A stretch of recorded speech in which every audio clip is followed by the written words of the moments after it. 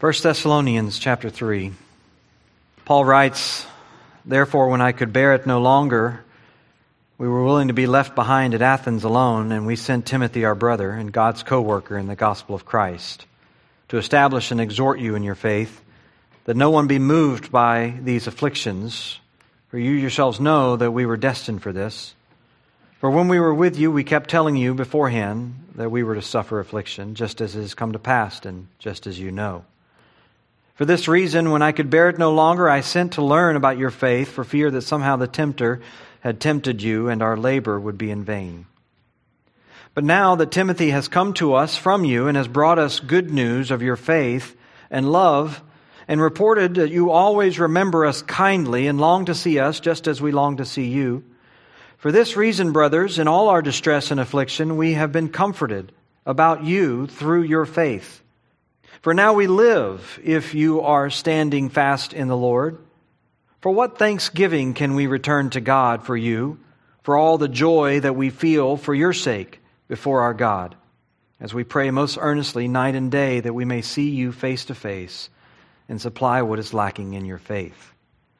Now may our God and Father himself and our Lord Jesus direct our way to you, and may the Lord make you increase and abound in love for one another and for all, as we do for you, so that he may establish your hearts blameless in holiness before our God and Father at the coming of our Lord Jesus Christ with all his saints." In 1536, John Calvin was fleeing. He was running out of Paris and France, or being run out of Paris and France, and he was on his way to Strasbourg, Germany, where he planned to settle into a life of study. He stopped briefly for one night in Geneva, and that was his intent, to keep going. He was there, and a Protestant preacher named William Farel caught word that Calvin was in town. And he found him, tracked him down through the alleys and streets of Geneva, and he got in front of him and pleaded for Calvin to remain in Geneva to help with the work of trying to establish Protestant churches in that city.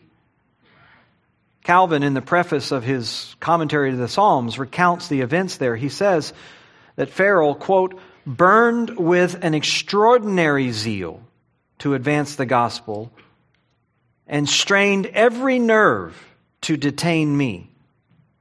And after having learned that my heart was set upon devoting myself to private studies, for which I wished to keep myself free from other pursuits, and find that he gained nothing by his entreaties, he proceeded to utter an imprecation that God would curse my retirement and the tranquility of the studies which I sought, if I should withdraw and refuse to give assistance when the necessity was so urgent. By this imprecation, I was so stricken with terror that I desisted from my journey, which I had undertaken." End quote. Calvin remained in Geneva. He took the first steps of what would become a very rocky ministry.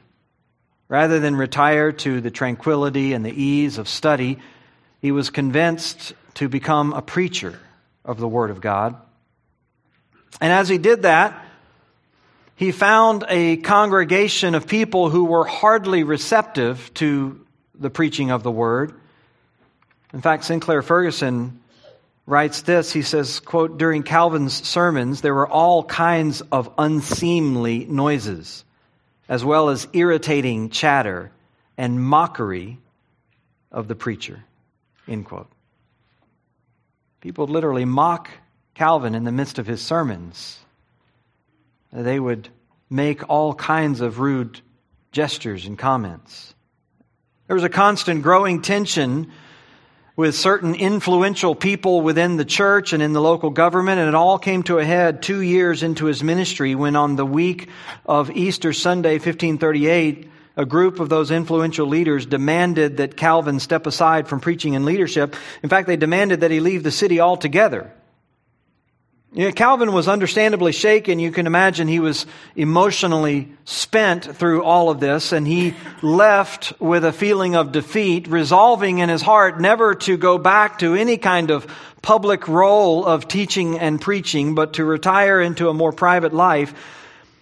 And as he left Geneva and arrived eventually in Strasbourg, he again was confronted by another brother in Christ, Martin Bucer, who compelled him, once he arrived in Strasbourg, to carry on in the ministry of preaching. And he began ministering in Strasbourg to a group of 500 refugees, other Frenchmen who had been run out of France like himself. And he found them wonderfully receptive to the Word of God, and the ministry there was very fruitful. But even while he was in Strasbourg, his heart was never fully separated from the work there in Geneva. God had called him to it, and he knew it. He remained in contact with them, continuing correspondence and letters, and as difficult as the ministry was, he continued to have a burden for the people. And then in 1540, almost exactly 2 years after he had been so unceremoniously dismissed from his work, William Farel, sensing that the air had cleared and that there was an opportunity for Calvin to return, wrote to him and asked him to come back. Calvin responded. He says, "I would rather submit to death 100 times than to submit to the cross on which one had to perish daily 1,000 times over." You could tell even after 2 years, the pain of this was still deep in his heart, very real. Farel was persistent, though, and he continued pleading until he eventually prevailed upon Calvin. And so Calvin returned to Geneva in 1540 and would live out the next quarter century of his life there, preaching the Word of God, bending, if you will, the hearts of the people, and eventually establishing one of the greatest Protestant works ever. He entered into the pulpit on his first Sunday back, and with only just a few brief comments about his departure and his return, he went immediately back to the very next verse from which he had left off 2 years earlier. He went on preaching verse by verse through the Scripture. I was rereading some of this of Calvin's life. I've heard it through the years, and was thinking about it again this week, and thinking about what a parallel this was for the Apostle Paul. We've been studying this letter that Paul wrote to the Thessalonians, and like Calvin in Geneva, Paul had ministered there a fairly brief period of time. Calvin was for 2 years in Geneva. Paul was there for 3 or 4 months in Thessalonica. And yet in that time, he formed a strong bond of affection with the people there, the ones particularly who were receptive to the Word of God. There were those who were not. And yet, because of that unreceptivity on the part of some, his life became difficult in Thessalonica. Unlike Calvin, Paul was eventually run out of the city on the basis of a coalition of local religious leaders and civic leaders, and he was let out, if you will, in the dark of night. He went on his way, running down the street as a sort to Berea. He has been slandered and humiliated before them, and they would continue that even after he left, trying to smear his character. And Paul was basically on the run, ministering in different towns as he went, until he finally arrives in Corinth, where he settles down for 1.5 or 2 years of ministry there. But even while he is in Corinth, he can't tear his heart away from the people back in Thessalonica. It had been a painful time for him while he was there. It was painful even after he left, and yet we see that through all the pain, while the heartache is still churning in his heart, so is the love for the work and for the people. He very much had them in his heart because as any good shepherd, he was compelled to see them grow to maturity even in the face of hardships.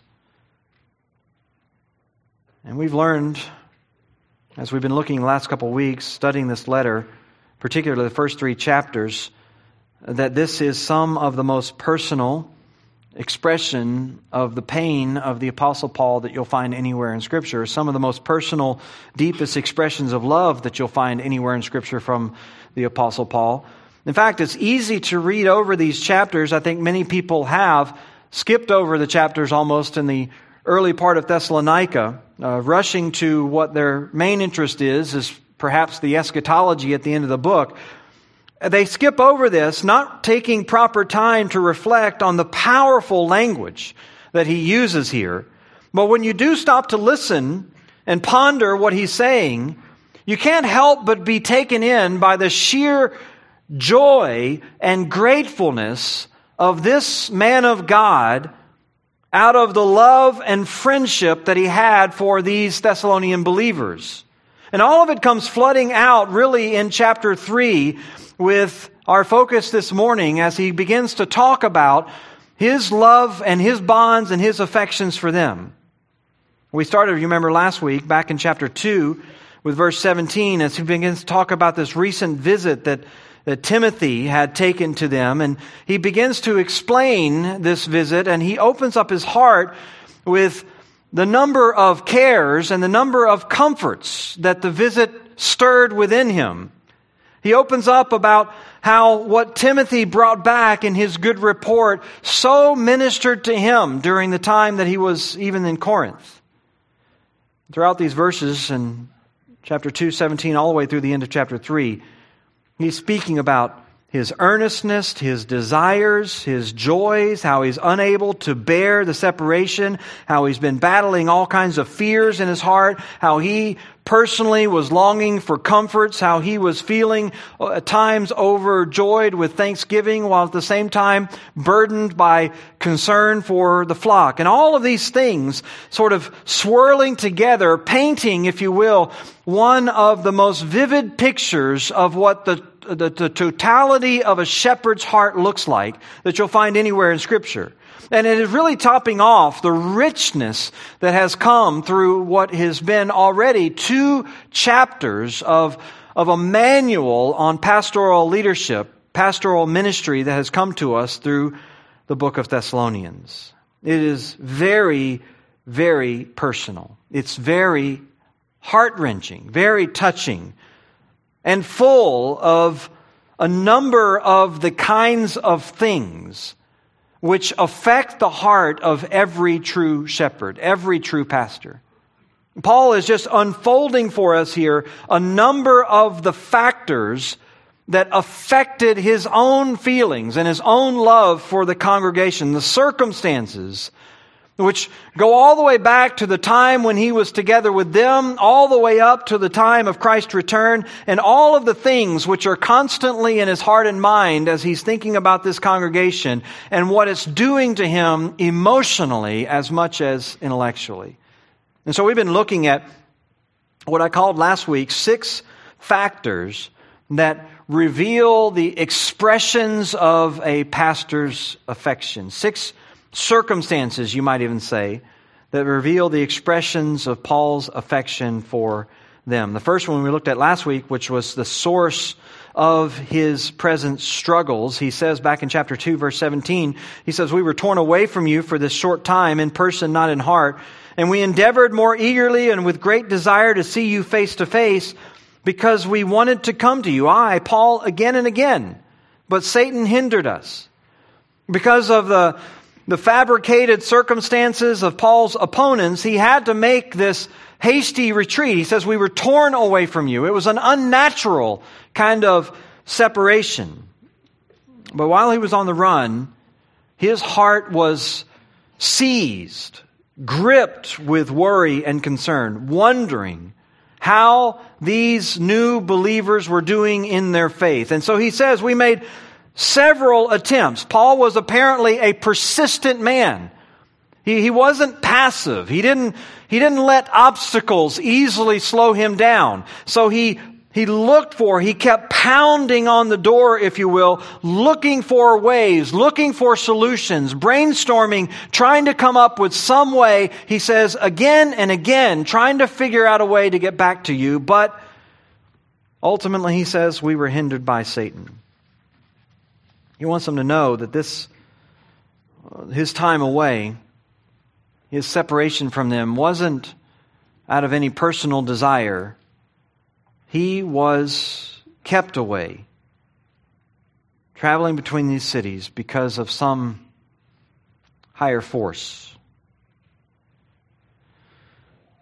Despite what his enemies might have told the Thessalonians about Paul not wanting to return, Paul just forgetting about them, Paul perhaps just using them for his own personal gain and glory, and now he has spent all of his interest on them. He's moved on down the street and forgotten them. Despite all of that, Paul wants them to understand nothing could be further from the truth. You are deeply in my heart. And Paul says, the only reason I haven't come, the source of this separation isn't me.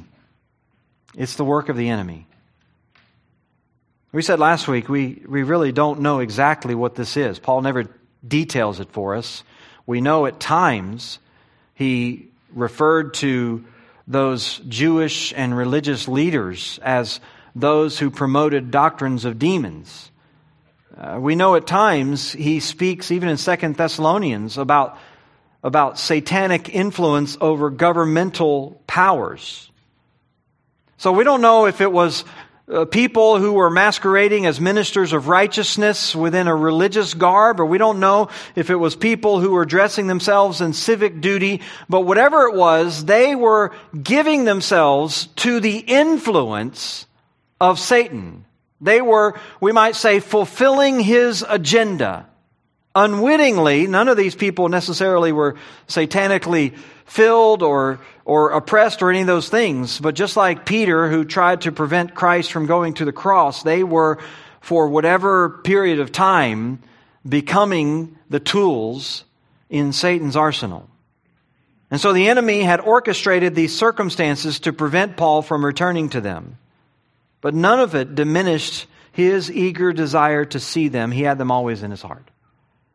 And then secondly, he wants them to understand the ultimate incentive of his desire. He says, for what is our hope or joy or crown of boasting before our Lord Jesus Christ at his coming? Is it not you? For you are our glory and joy. He wants them to understand why he has every reason to want to come back, because they are such a source of joy for him.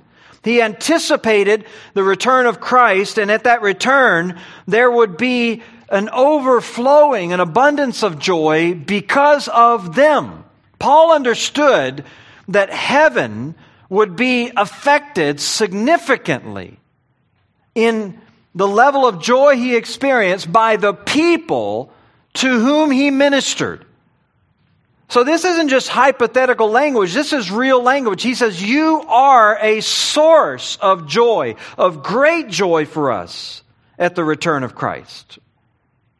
Paul had seen the fruitfulness of the ministry there. He knew how God had worked, and it gave him confidence, confident hope for the return of Christ, that he was going to receive a reward. So he was looking forward to that day because of them. Well, that takes us to the third factor that influenced his affection for them. It begins there in chapter 3, and we can just call this the sacrifices for their edification. The sacrifices for their edification. He begins to unfold what was really in his heart there in chapter 3. He's already said that he wanted to see them. He said that he's motivated by this anticipated joy that would be brought to him at the return of Christ. More specifically, he tells them in verse 1 and 2 of chapter 3 how he wanted to come so that they could be edified. He says we could bear it no longer. We were willing to be left behind at Athens alone and sent Timothy, our brother and God's co-worker in the gospel, to establish and to exhort you in your faith, that no one be moved by these afflictions. Paul talks about this almost unbearable force that was going on within him. He could bear it no longer. D. Edmund Hebert says the floodgates of the apostle's heart were at full force by the open pressure of his love. He could no longer refrain from any expression of his inward feeling. So here he was, he had been holding back. He had longed to make some sort of expression and been prevented with all of these accounts. But it just became so unbearable. He went to bed thinking about it. He woke up thinking about it. He walked around. It was always in his head. He wondered and wondered and wondered, how are they doing in the midst of this trial? He understood that the way had been blocked for him to return. And so he decided to send Timothy. And it was no light decision. It came at a time when Paul himself was feeling the full shade, you might say, of isolation and loneliness in the city of Athens. He had been chased out of Thessalonica. He had been chased out of Berea. He arrives in Athens to an atmosphere that was uncongenial, unreceptive to his preaching. They mocked him while he preached. They literally called him a babbler. And even the ones who did listen were superficial. They treated him like some novelty. Luke tells us that all they really cared about was just sitting around, talking to one another and listening to one another and hearing some new thing. They weren't really interested in what he was saying. So it was a time of incredible frustration and dejection and loneliness. A really, really low time for the Apostle Paul. He leaves Athens and he goes to Corinth. And by the time he gets there, he eventually tells the Corinthians, I was with you in weakness and in fear and in much trembling. This is a beaten down man. I mean, he has been reduced to a trembling, weak, fearful man. His natural instinct would have been to gather around him whatever close friends that he could and insulate himself against any kind of pain. But a shepherd doesn't do that. Instead, his burden is for the people. And he sends Timothy. He says, our brother, our beloved brother and co-worker, God's co-worker in the gospel of Christ. We were willing to be left alone. And when he says we, he means me, because Silas was also sent. Silas, we're told in Acts 18, returns to Paul but down in Corinth, so he departed as well. Paul was literally left alone. But he was willing to do that, to suffer whatever kind of ridicule and shame he had to in Athens all alone, to suffer the fear and the weakness if he had to, if somehow it could be used to build up and encourage the faith of the flock. There are some people who only want to minister in the good times. They only want to minister in the comfortable times. They do not like the place of loneliness. They don't like the place of obscurity. They'll only go where the crowd is. They'll only serve in the place of popularity. It's a rare pastor who will endeavor, whatever season of obscurity and loneliness are necessary, to do the work of God because it is the work of God. But this was the sacrifice Paul was willing to make. And it was apparently hard. Very hard on him.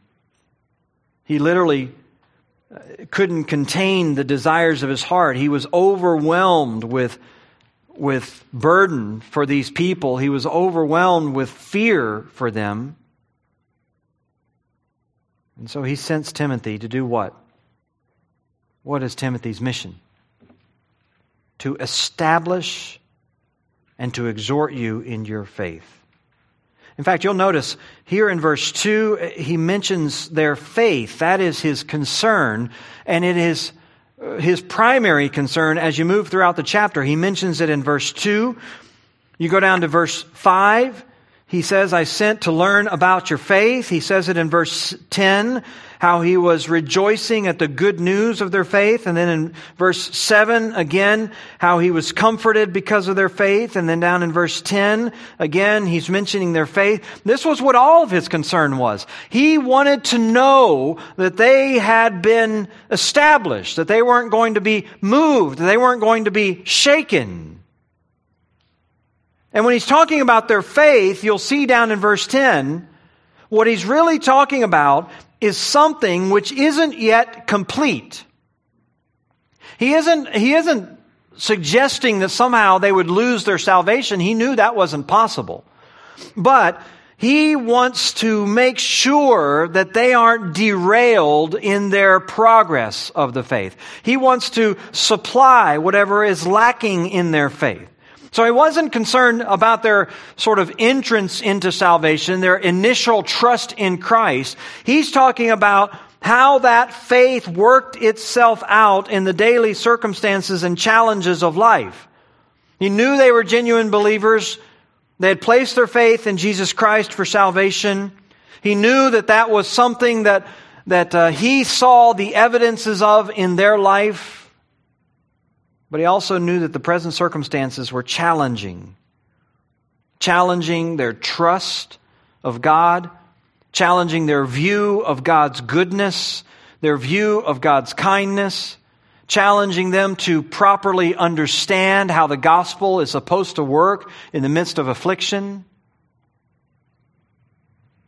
He speaks about these present afflictions they were experiencing, and Paul knew that they needed someone to help them to think about those things correctly, to know how to respond through the gospel, to know how they should speak and how they should think in the midst of all this. And so he wanted to see them established in their understanding. He wanted to exhort them in the application of these truths. And that really was Timothy's ministry. To go and to build up or establish their understanding, and then to go and exhort them in how that works out, the application of it. And all of this demonstrates another factor that drew out Paul's great concern and affection for them, and that is in verse 4 and 5. That is his insight into their temptations. His insight into their temptations. He says there at the end of verse 3, he says, you yourselves know that we're destined for this kind of struggle, this kind of affliction.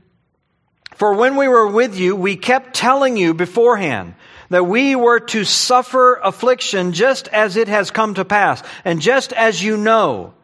And for this reason, we could bear it no longer. When we could bear it no longer, I sent to learn about your faith for fear that somehow the tempter had tempted you, and our labor would be in vain. Paul felt such an overwhelming burden. He says, when we could bear it no longer, when we just couldn't stand it,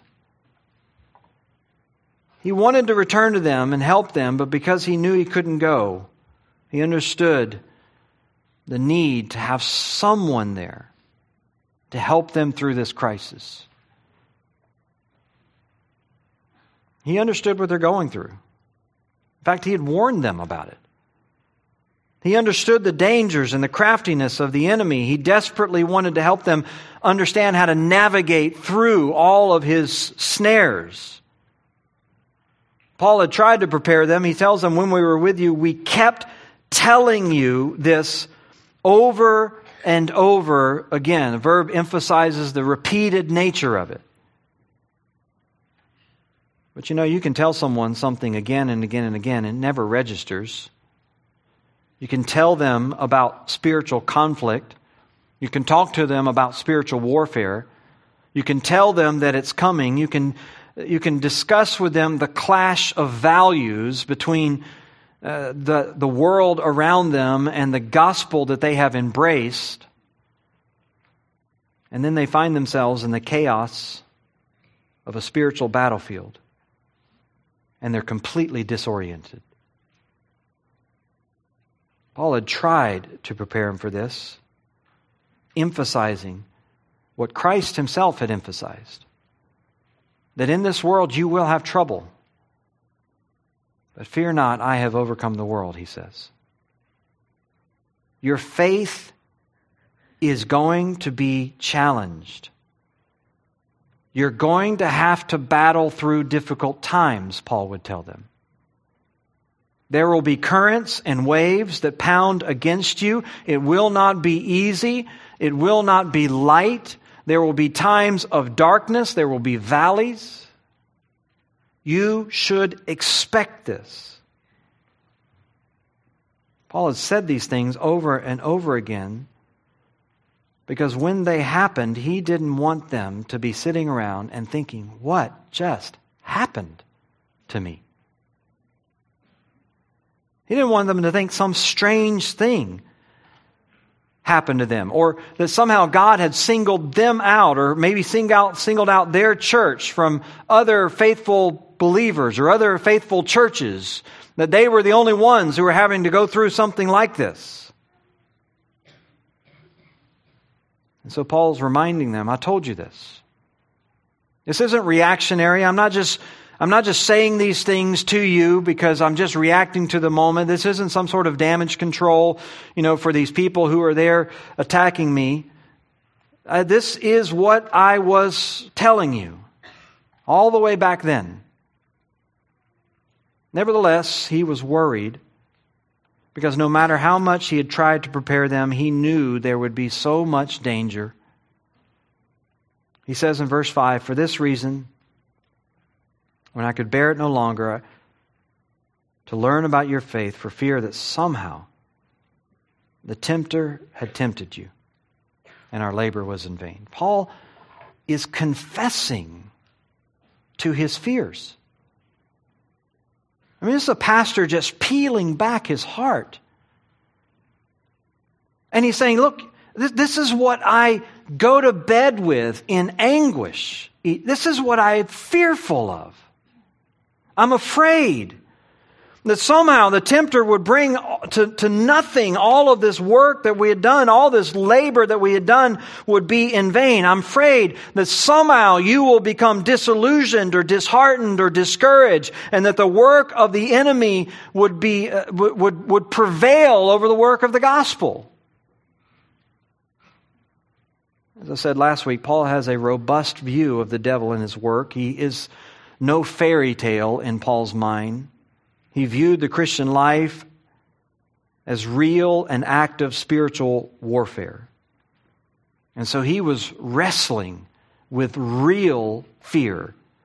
All these months separated from them, just churning inside. He couldn't stand it. It was almost unbearable. He had to find out whether or not the enemy had penetrated through and had had success in causing them to be shaken, to be moved.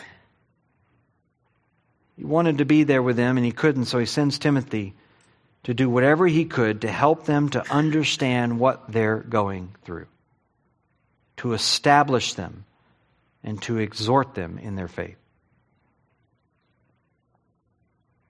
All that leads to verse 6 and yet another perspective on this great shepherd. He says in verse 6, but now that Timothy has come back to us from you, and he begins to talk about his comfort from their faithfulness. Now Timothy's arrived. He's brought back good news, he says, of your faith and love. He's returned and he's brought literally the gospel. That's the word here. This is one of the few times it's not referring to the message of Christ's salvation. That's the good news of freedom from your sin and forgiveness and eternity. But he says he brought to us the gospel of your love for me. The two things he was hoping to hear, the two things he feared the most had been lost. He was hoping to hear about their faith, that the affliction had not caused them to stumble and shrink back from the truth. And he was hoping to hear about their love, that all that was going on and all this slander against him back in Thessalonica was not getting any traction and not causing them to wane in their love for him. I'm sure Paul had witnessed already too many times the breakdown of love between believers, and he feared that this was going to happen to this beloved congregation. And so he received this report from Timothy, and it was just the opposite of what he had feared.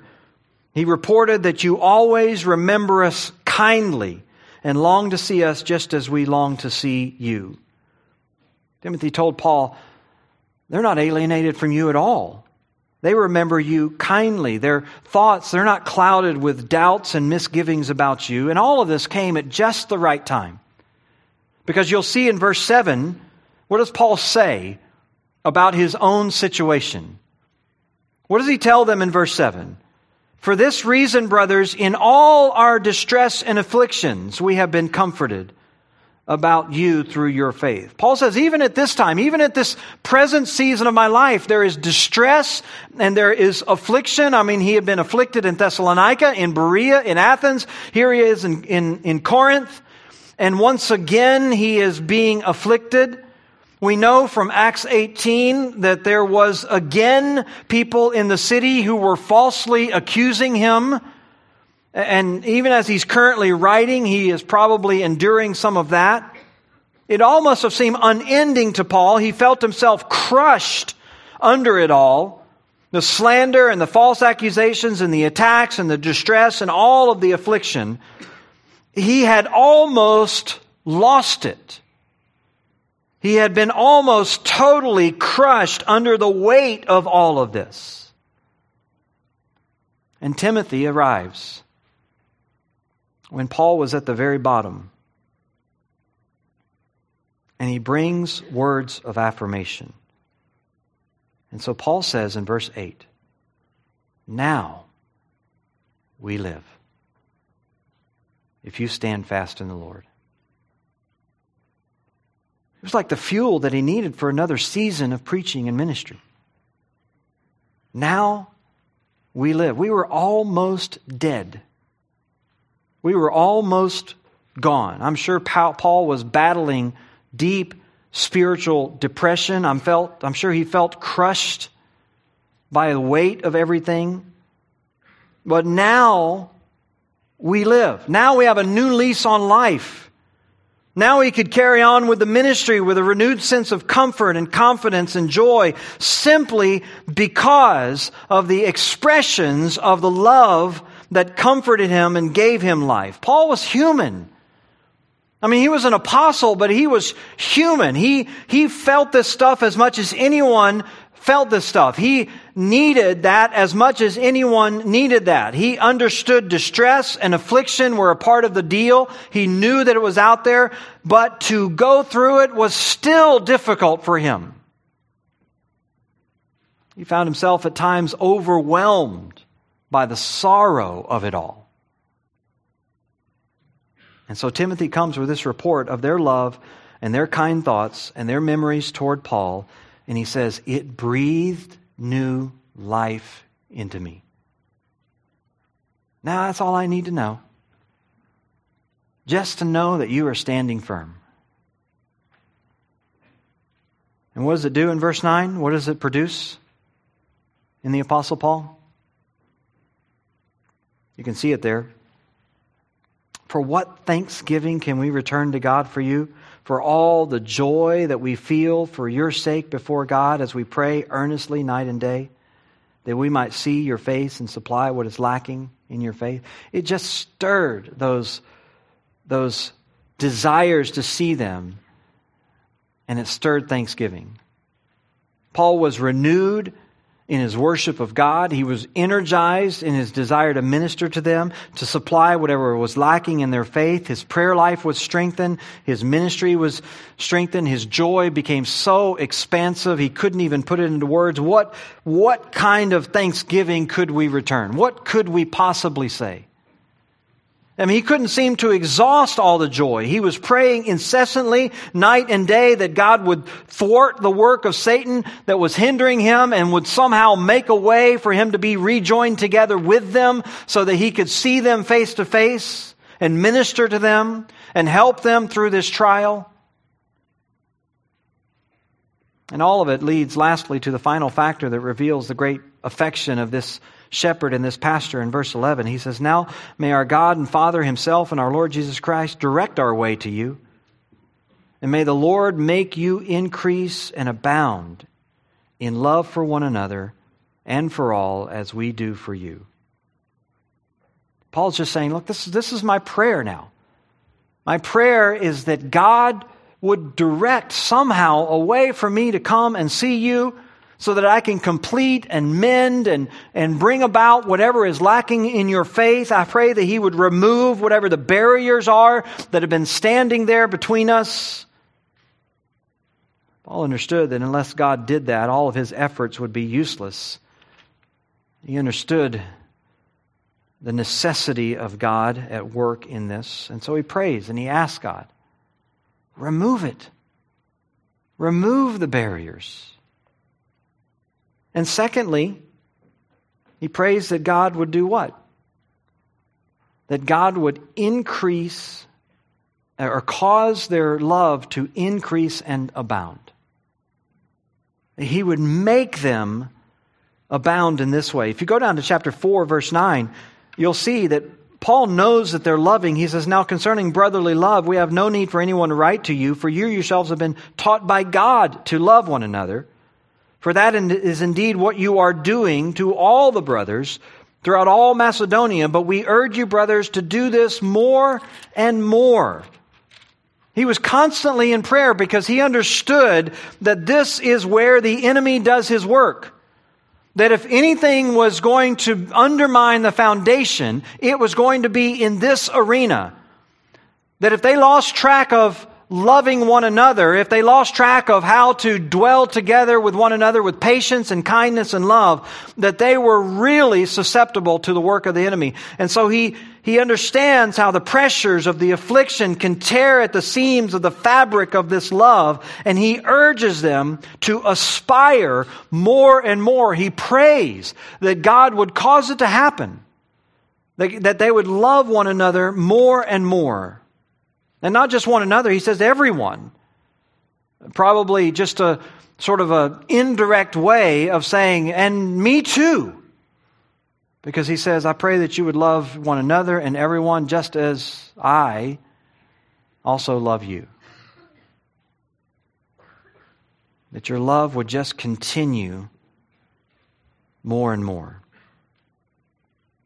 He wanted them to understand what love looks like within a Christian church, within a gospel-oriented church. It isn't love that stops at the front door of your home or the front door of your family or even the front door of your own church.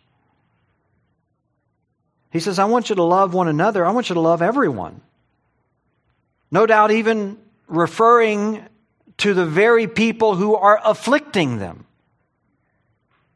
As Paul tells over and over again throughout all of his letters, the necessity to love even those who are your enemies.